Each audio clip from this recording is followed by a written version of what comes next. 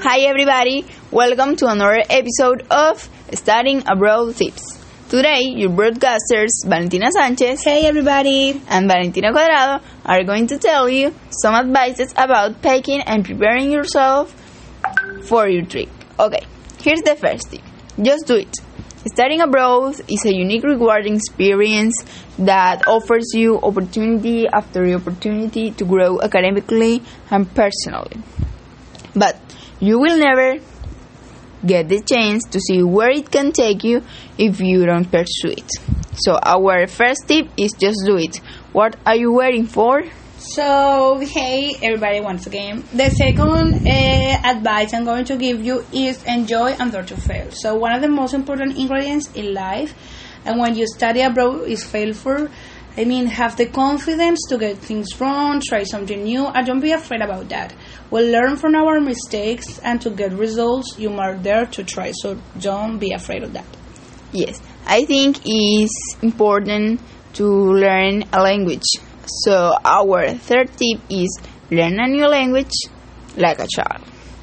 Okay, our best advice on how to learn a new language abroad is to learn it like a child would do it. Why? Because children aren't self-conscious. They don't worry about making mistakes. They're not ashamed. Yes, they don't get embarrassed. Yes. They copy the words that they hear and they keep trying these words. They are always hearing words and repeating what the adult says. But sometimes they get it right, sometimes they get it wrong, and they don't mind if they get it wrong, so they just keep trying. And that is the importance to try, to have the opportunity. Just try it. You will learn in the process. Yes, don't be afraid of that. So the next tip is research your destination's local custom, culture, and people.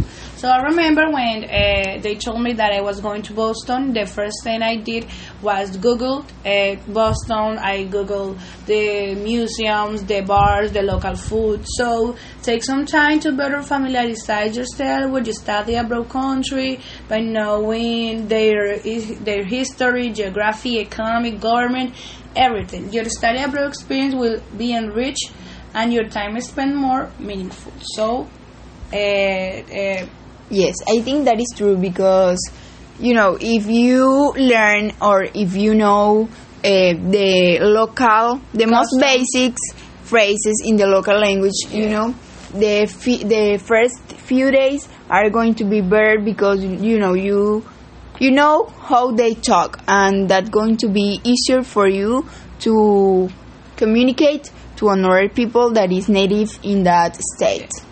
So another tip is get to know people from all over the world, and this advice was given to me. So I think one of the best advice people can give us when we are studying abroad is not only to concentrate on our studies or the subjects we are learning, but to also dedicate time to mixing and socializing with other students of various cultures and different nationalities. Yes, I think it is important to try something new, to discover new people, new cultures, new things. Yes. It's important to embrace the difference, to try to not be in your comfort zone, to meet new friends, but different people that we have in our everyday, to develop a hobby, a new passion, to learn a new language,